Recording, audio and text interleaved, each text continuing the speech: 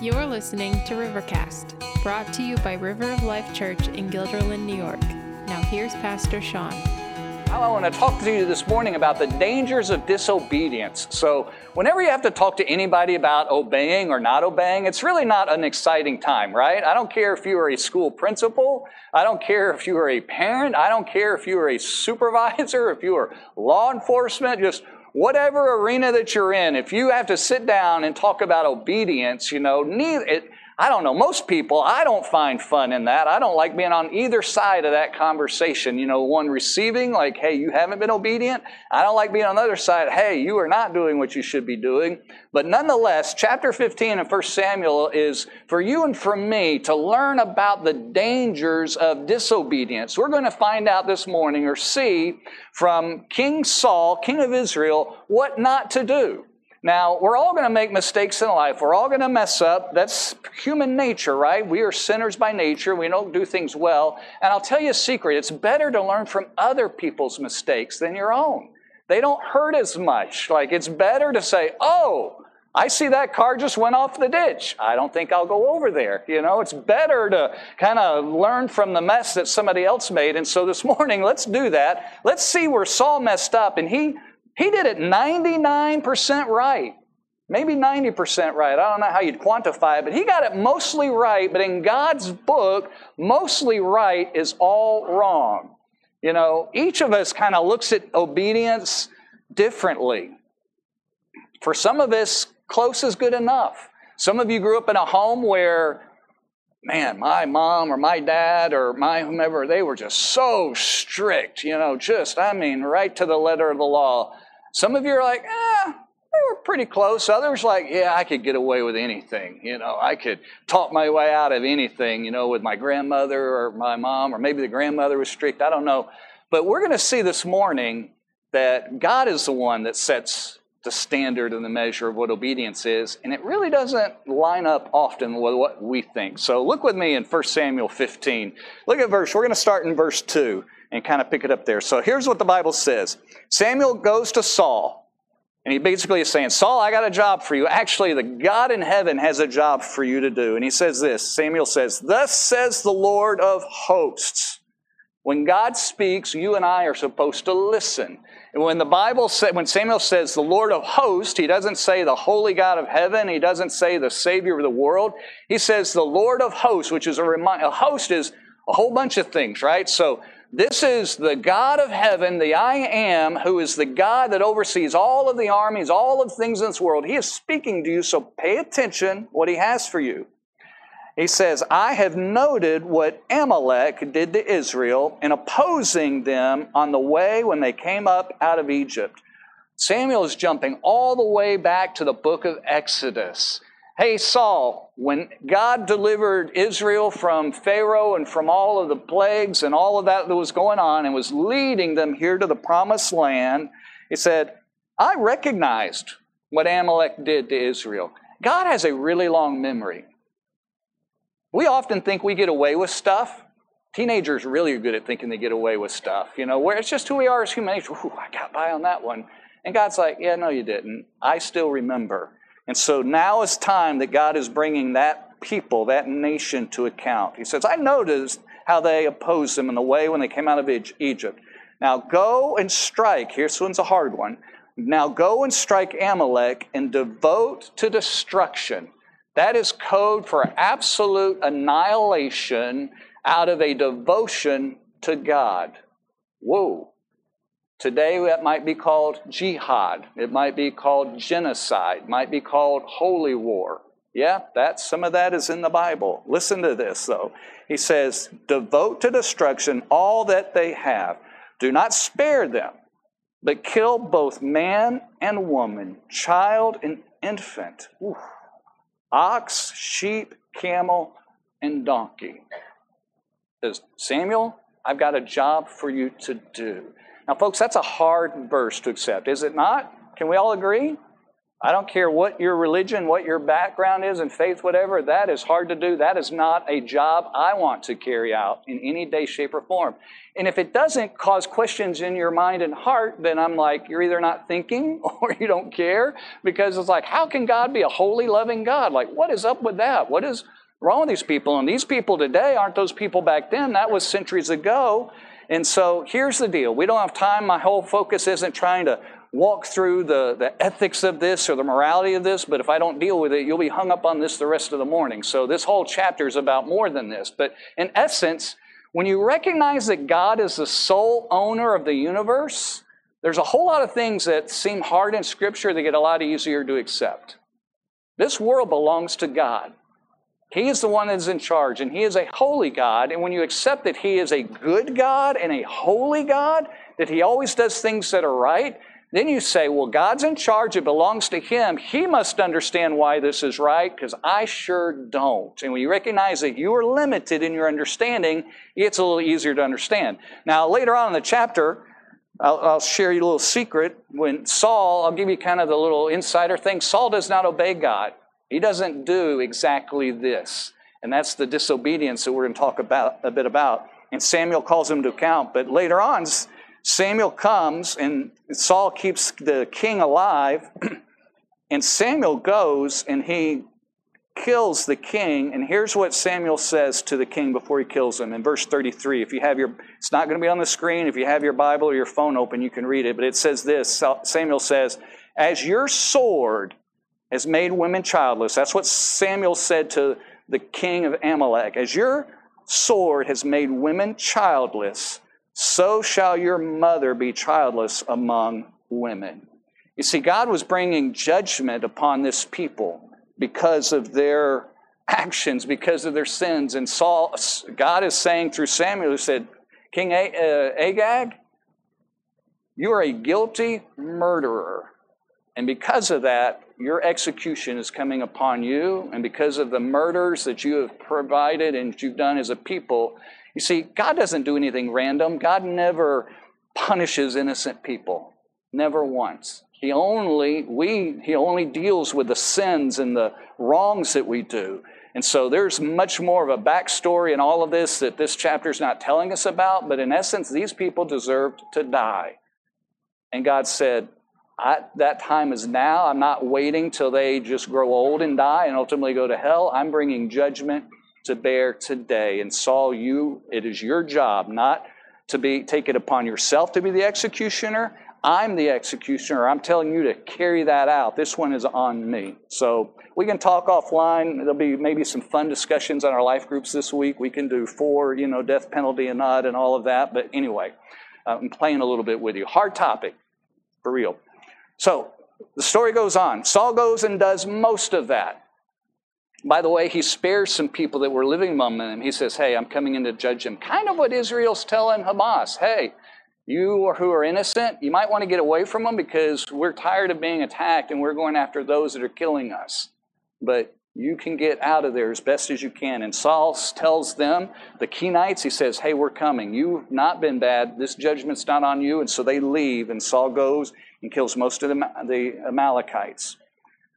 But the key word is most. So we catch up with a story in verse 8. He took Agag, the king of the Amalekites, alive and devoted to destruction, all the people at the edge of the sword. In verse 9, but Saul and the people spared Agag and the best of the sheep, keyword best, not the junk, not the leftovers, the best of the sheep and of the oxen and of the fatted calves and the lambs and all that was good, and would not utterly destroy them. All that was despised and worthless, they devoted to destruction. The word of the Lord came to Samuel, I regret that I have made Saul king, for he has turned back from following me and has not performed my commandments. First thing that I want to recognize this morning when we think about disobedience is that God is grieved when we disobey Him. When we disobey Him, He is grieved. Saul obeyed 90% of what God said. But the people said, wait a minute, this is a perfectly good sheep. This is a perfectly good cow. And Saul kept the king alive. I don't know if he saw him as a trophy that he could kind of relish, hey, I beat you, my team beat you, we won the day, you're whatever. I don't know, but he didn't do what God told him to do, and the people didn't. And God's response to this is he says, I regret that I've made him king. Now, when you and I regret something, we usually think we made a mistake. I should not have done that. It's an oops. It's a why did I do that? What was I thinking? Even if we look back and say, well, given the information I had, I would have still done the same thing what I knew at the time, but that still was not a good idea. I regret it. Something I want us to recognize is that God never says oops. God never says, I didn't know. God never says, I made a mistake. God never says, I didn't get this right. God never says, please forgive me, I messed up. When the Bible says that God regretted this, what it's saying is putting in terms that you and I can understand. And God is saying, this is a horrible situation. This is not what should have happened. I am grieving that this is going on. And Saul has made a mess of this thing. He's talking to us in terms that we understand. In fact, later on in verse 29, to kind of help us get with it, Samuel says, hey, by the way, God is not a human being. He's not a man that he regrets anything. God is in charge. He's never catching up. He's never feeling like he's behind. He never is like, oh, I didn't know that was going to happen. I didn't see that one coming. God is infinite over all. He sees all and knows all. And so what he's doing is helping us to kind of catch up in the story that when we disobey God, when we go against what God says to do, and we don't do what God says, that in the heart of God, there is a grieving, there is a reaction in the middle of that. In fact, there's only 2 times in the Bible that this word regret is shared. It's a very strong word. The only other time that I'm aware of is in the story of Genesis with Noah's flood, when God looks at the world, and the whole world that he made is just a disaster. The whole thing is a mess. Everybody's full of lying and stealing and killing, and it's just a cesspool of sin, the world in which we live today. And God says, I regret that I made people. And he goes and he wipes out the whole world with the flood. So we need to recognize, first thing is that when we disobey God, we think about the consequences of when we do things that are wrong in this world, is that there's a God in heaven who is standing and looking at us, and he is looking with regret and a grief and a shame, if you will, in a heart, looking at your actions and mine. So for you and for me, we need to realize that God is always aware and always a front row seat to what is going on in our life. If we would keep that in our mind, it would be kind of a way of not doing some of that stuff, wouldn't it? It would be kind of a way of saying, wow, I feel like I'm alone now, but I'm really not, because God sees every bit of it. I don't know how you were. Some kids were kind of submissive when they were growing up, and maybe your kids, you've got one that's that way, and some, these parents tend to struggle with these. They they call them strong-willed. They just have mind like they're just going to do stuff in life, right? But because it's that mind and that drive is in the heart of an 11-year-old, it's not full of wisdom, and it's kind of not always wise, and it can be like, oh, what's going on? So, but at the end of the day, the submissive ones in this room will get this. Like when your parent just like, why did you do that? And that just breaks my heart. And you just melted because you're like, oh my goodness, the last thing I want to do is disappoint my mom and my dad. Now, some of you are not like that. Some of you are the strong will, like, I don't care how that affected you. I still want to do it.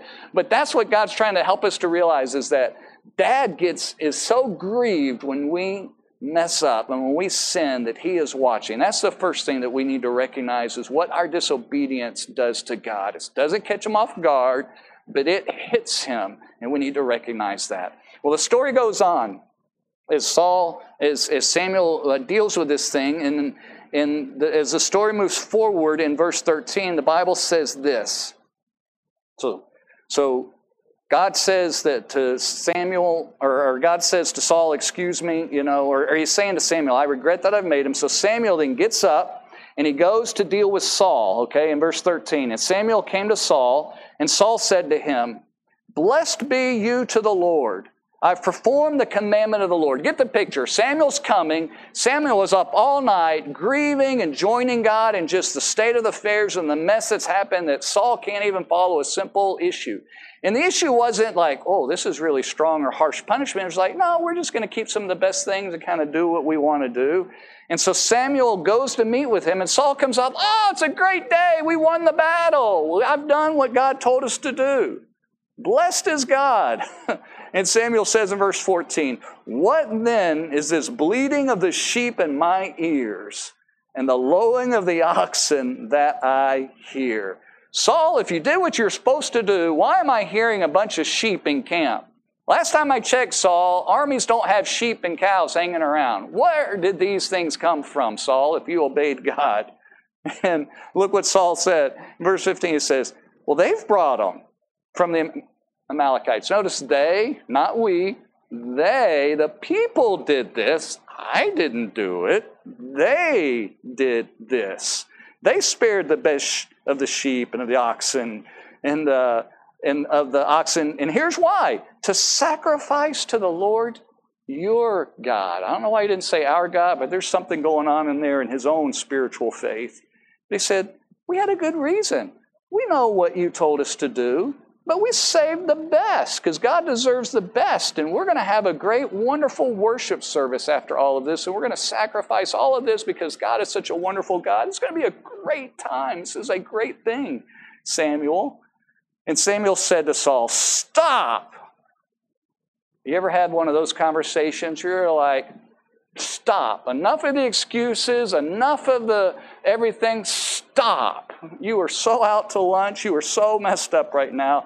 I will tell you what the Lord said to me this night. And Saul did one of the wisest things he could say. He said, speak. He shut up. And he's like, okay, you talk. And then Samuel goes on. We don't have time to read all of that. But how God made him king and all of these things unfolded down the way. So I want us to recognize that only God is the one who gets to decide what is obedience and what is disobedience. God's the only one who gets to decide. If you're building a house for someone, who really gets to decide what's in that house? You as the contractor or the owner? The owner. If you are, working on an assembly line and making cars, do you get to decide when you've done a good job and those parts are made well and assembly line's working well, or is it more your supervisor and the engineers who are testing things afterward? Oh, it's them. When you're a student, do you get to decide when you've gotten the answers correct on a test or when, you have figured things out and done it well, or is it your teacher? No, it is your teacher. When you get pulled over, well, officer, I wasn't speeding. Officer's like, well, I got the gun right here. And like, that was you, you didn't do it. Well, I had a reason. And God's like, no, you see, we want to decide when we are obeying and when we're not. And it doesn't work that way because there's a God in heaven who's looking at our life. And we all have lowered what those standards are. We are all functioning out of good enough. I'm close. This is okay. God decides, and ultimately what God is looking for, this is the third thing about obedience, is he's looking for follow-through. Any coach of any sport, I don't know all the sports by far, I'm only somewhat familiar with a few of them, but all the sports that I'm familiar, there is always a follow-through, right? If you're throwing a ball, you follow through. If somebody is diving, teaching diving, it's like you don't stop your dive when you hit the water. Your feet and how everything has to land up. If you're running a race, don't run to the tape. You have to run through the tape because you'll slow down just before you get to the end. There is a follow through. There is a completion of that. And Saul started well. He ran the race well, but they failed to follow through to the final piece. They got 90% of it done. If you go to the store and you buy a pound of meat, a pound of beef or whatever, or maybe you're vegan or vegetarian, a pound of broccoli, I don't know. You don't buy broccoli like that, but go with me, all right? So you buy a pound of something, you get home and you're like, this doesn't look right. You got your recipe rolling and then you put it on your little scale like, this is only 3/4 of a pound. 3/4 of a pound is not a pound. You see, we work in our mind that, that close is good enough. 3/4 of a bridge is not enough. You make a bridge that's 90% of the way across the Hudson, you got no business going on that bridge. You know what I mean? That's the way it works with God. And that's not the way that we tend to think. We tend to think, well, I got close, I did good enough, everything's all right. And God's like, nope, sorry, you didn't do this. In fact, such a big deal that God tells through Samuel to Saul, you are no longer going to be king. I'm raising up somebody else. In fact, I am so grieved over the disaster that you have made in this. It's just like when I had to flood and destroy this world. Follow through is everything in our life.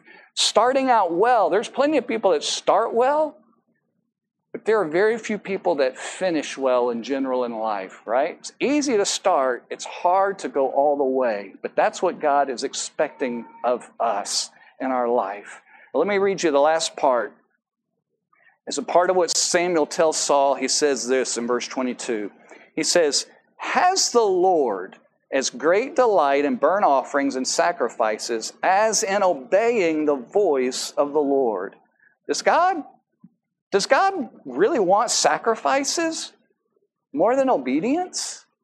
Like you said, you were keeping these animals so that you could sacrifice them to the Lord.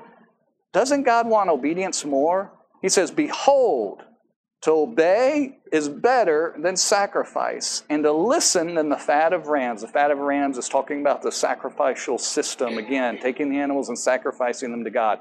A picture of an innocent animal paying for the sins of people so that they could have a relationship with God. It's ultimately a picture of what Jesus had to do on the cross. He's like, does God really want those sacrifices? He says, for rebellion is the sin of divination. Divination is going and fortune telling, visiting the psychic, going to an astrologer, trying to get all of these, secret information that God's like, yeah, that's not for you to know. Reading tea leaves, good luck charms, all that. He's like, hey, you don't do what I tell you to do in rebellion and you disobey, it is just like you are full on pursuing another God. Presumption is as iniquity and idolatry. In other words, you're assuming that everything's good, and it's just like you worshiping another God. Because you rejected the word of the Lord, He has also rejected you from being king. Here's the next third or fourth thing that I want you to know about obedience. Religious service, religious expressions are less important than obedience. Obedience to God is more important than any kind of religious expression. Here's what I mean by that. So often we feel like, well, I've gone to church all my life. I'm a good person. I've prayed. I've got a Bible and I've even read it and all of that's good. And God's like, yeah, that's all good, but I'm looking at all of this stuff over here. I'd rather you didn't do that stuff and you just obeyed me. How often and how easy it is for you and for me to say, well, I know I've kind of messed up here, but I've done all of this over here. It's good. You see, Saul thought, and the people thought that this was going to be a good thing to God. But God looked at it and said, what are you doing? By the way, that was the destruction of Amalek in some ways was an act of worship to God because it was the whole, devote to destruction. Again, that's a heavy thing. That's a whole hard thing, but another conversation we have at another day. But they then thought that they were going to get a chance to sacrifice them their own way. And God is like, why are you doing that? Because those animals belong to me. You wouldn't have had those animals. They don't belong to you. You see, our worship and our sacrifice to God should always cost us something. It's really not as much worship if somebody else gives us $100 and we turn around and drop it in the plate. Now, if they give you $100, your wonderful aunt does for Christmas or your grandmother or whatever, and then like, hey, this is your money, do what you want, and you're like, you know what, I'm going to give that to God or I'm going to give it to some other ministry, that is you giving what's yours. But if somebody else gives you money to give on your behalf and it's really never yours, like that's really not worship. And that's what's going on here. God's like, that's not worship. And by the way, I really want obedience more than that. You see, so many of us, and we do this as kind of natural, but we think that we're going to develop our relationship with God. Well, I'm going to go to church. I'm going to listen. I'm going to hear. I'm going to do all these religious things. And God, I'm going to be okay with God because I'm kind of working and making this relationship good. And God's like, yeah, you can do all of that. But I still see sin and disobedience in your life. You see, the first step of worship and the first step of obedience that any of us should take in our life is what Jesus told us in Mark 1 when he said, repent and believe the gospel. He said, believe, the time was fulfilled, the kingdom of God is at hand. Repent and believe the gospel. What Jesus is saying is like, the time is now. You need to turn away from your sins, which is repentance, admit your disobedience, and turn away from that, and believe, put your faith in Jesus Christ, put your faith in the gospel that I'm coming and to die on the cross for your sins and to rise from the dead. I command you that that's what you need to do. Now, Sean, I thought that when we surrender to Jesus, that it's only faith. We talk about faith, and we don't do anything, it's only faith. That's true. But God commands us to take that step of faith. There is a level at which that is a first step of obedience. And he says, guys, believe the gospel.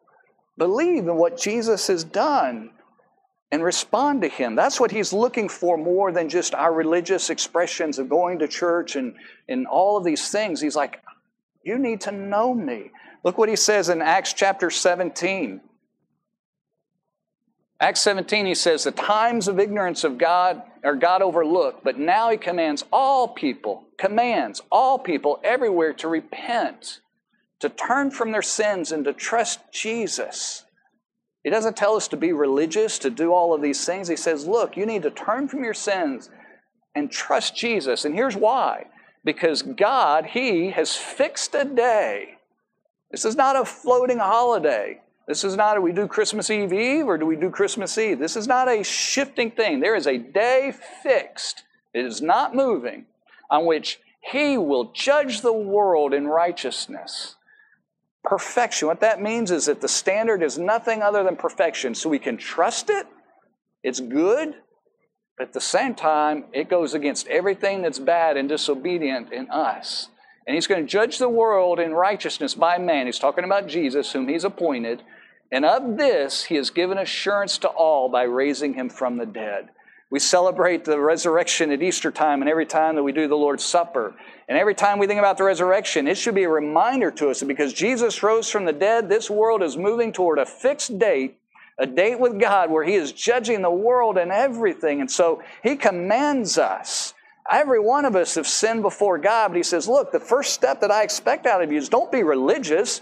Don't just say, okay, well, I've got to get religion and I've got to get my life in church and all of these things. He's like, the first step for you is to turn from your sins and trust Jesus to forgive you and save you from your sins. That's the first thing of obedience.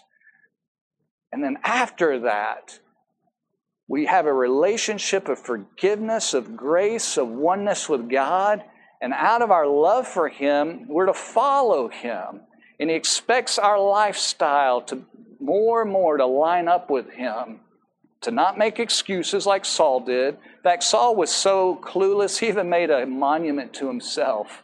I didn't read that passage in there, but in between when they won the day and they're partying, getting ready to sacrifice these animals, and Samuel comes, he makes a monument to himself.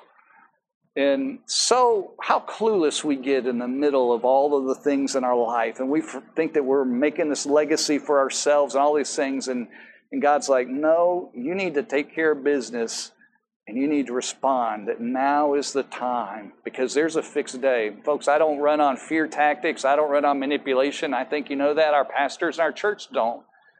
But folks, today could be the day that is fixed. You do not have tomorrow. You have today. You got right now, and that's all you've got. You don't have an hour from now. Thanksgiving may not happen. We don't know when that day is. And what Jesus is telling us is you need to turn from your sins and trust the gospel because God is going to judge this world. Just as he judged the Amalekites for their sins, he's going to judge this whole world. And when you do not have forgiveness and salvation, you stand just in that same boat as they do. I wish that we could be born in this world good and without sin and disobedience. That's not reality. We all are disobedient. We all have done that. But I'm grateful for a gracious God in heaven who made Jesus the solution for our sins who took so much time through all the centuries and the thousands of years to explain to us truth and to warn us of the dangers of not listening and turning to him. That's what 1 Samuel 15 is all about. It's not designed to make us just feel bad or you're just a bad person and can't do anything right. It's no, you're a sinner and you have disobeyed and you need somebody else to forgive you. It's to motivate us to do that. And so Samuel is so clearly God is not interested in our religious activity. He wants our heart. He wants our obedience. And our obedience that comes through surrendering to Jesus is that first step. The last couple of things that I'll say, and I'll be done because time is running for us, is that as he unfolds it for them, he says, look, guys, rebellion is the sin of divination. Presumption is as iniquity and idolatry. When you and I disobey God a little bit, it's just like we went outside and erected an idol statue and bowed down to it. Sean, that's kind of rough. Like, I just disobeyed God. I kind of like just cut the corner a little bit, you know. Not that big of a deal. That's what Saul thought. Hey, I've done what God said. I had plan B for the others. We're going to put all these these animals to death. But it wasn't what God said to do. And the reason your disobedience and mine is so offensive to God is because in that moment, we're saying that we are in charge and God is not. We're saying we're doing what we want to do. We are counter-offering God. We're like, God, I know what you said, but I don't want to do that. I want to do it this way. And that is exactly the same as what it's you and me trusting in someone else, obeying someone else, giving our allegiance and loyalty to someone else. In most cases, it's ourselves, if we're being really honest. And it's just like full-on idolatry. You see, guys, it's a big deal when we disobey God. It's not a little thing. It's not a little thing. Even we could get into the whole parenting thing. We won't do that. That might be a discussion in some of your life groups this week. I don't know. But, how do you handle disobedience well? Because parents need to help kids know what, the expectations are. And you need to give grace in there and forgiveness and love and know that they're not going to be perfect and nurture and care and all of that. But you also have to say, but you got to do some of these things. This is the way, God's put me as your head and his authority in your life, but there's a whole piece of navigating that. And I just sense even in our culture and world around us that we just so struggle with just the fact that God is an authoritative God who looks at our life and says, there is righteousness and goodness and truth and justice, and I will discipline, I will punish all who haven't found forgiveness and grace in my son Jesus. And then when we do know his son Jesus, he's looking at us and he's expecting us to follow him and not to just blow things off or make them light, because it brings destruction ultimately in our life. And the last little piece is just so significant, but Samuel says to Saul, because you rejected the word of the Lord, he has rejected you from being king. For you and me to obey God means that we obey his words. What he's written and what the Holy Spirit leads us to do. We obey them. We obey them in the things that when you look at Scripture, it's immediately, completely, and without complaint. Saul got 2 of those 3 right. He didn't complain. Why do I have to do that? And, he didn't gripe. When you and I complain, we're like the Israelites that complained about what God was doing with them. Complying with something that God says, but do it while you're complaining. Complying with what your boss says, but complaining all the while is actually disobedience in your heart. Your fingers and hands might be doing the job, but your heart is not. And that's full-on disobedience as well. Saul didn't do that. Saul did it immediately. When God says do something, do it now. He doesn't mean next year. Saul got up and did it. But what he didn't do it completely. He did it immediately without complaint, but he didn't do it completely. And the Bible's definition of what obedience looks like, when you look at all of the Scripture and all the things, it involves those 3 things. Immediately, completely, without complaint. And that's doing what his word says, the written word, And once you know Jesus and the Holy Spirit's in your heart and in your life, it means you obeying the leading of the Holy Spirit in your life, and you don't delay that. When God convicts you and realize that He wants you to do something, then you do it. You don't delay it.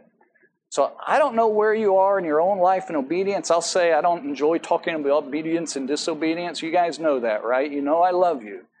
These are hard truths that I have to live through and look at my life like, oh my goodness, I've been King Saul before. How often have I done, 90% but left the 10% undone?